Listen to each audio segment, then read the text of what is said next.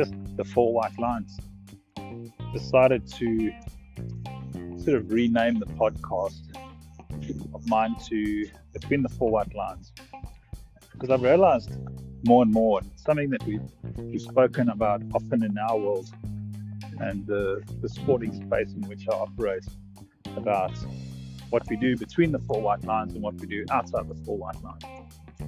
And I think in sport, but also in business, in life, and a number of other places, that you have these two distinct areas: what happens on the field of play or between the four white lines versus what happens outside of the four white lines.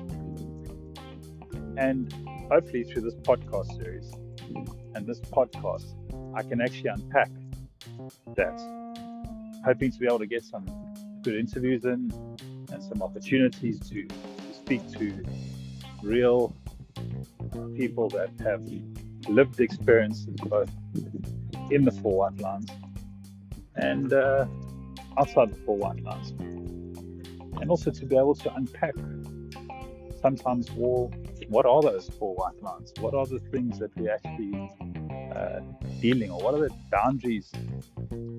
And in sport, you've got those typically distinct lines, the marks from the pitch, the lane ropes, and the walls in the swimming pool, the lanes on a 400-meter Tartan track.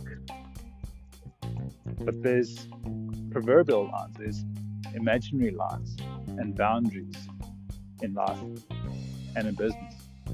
And hopefully through this podcast, I can actually unpack that a little bit and see how we can know a lot better and learn from each other. So hopefully this will be interesting, and let's keep listening.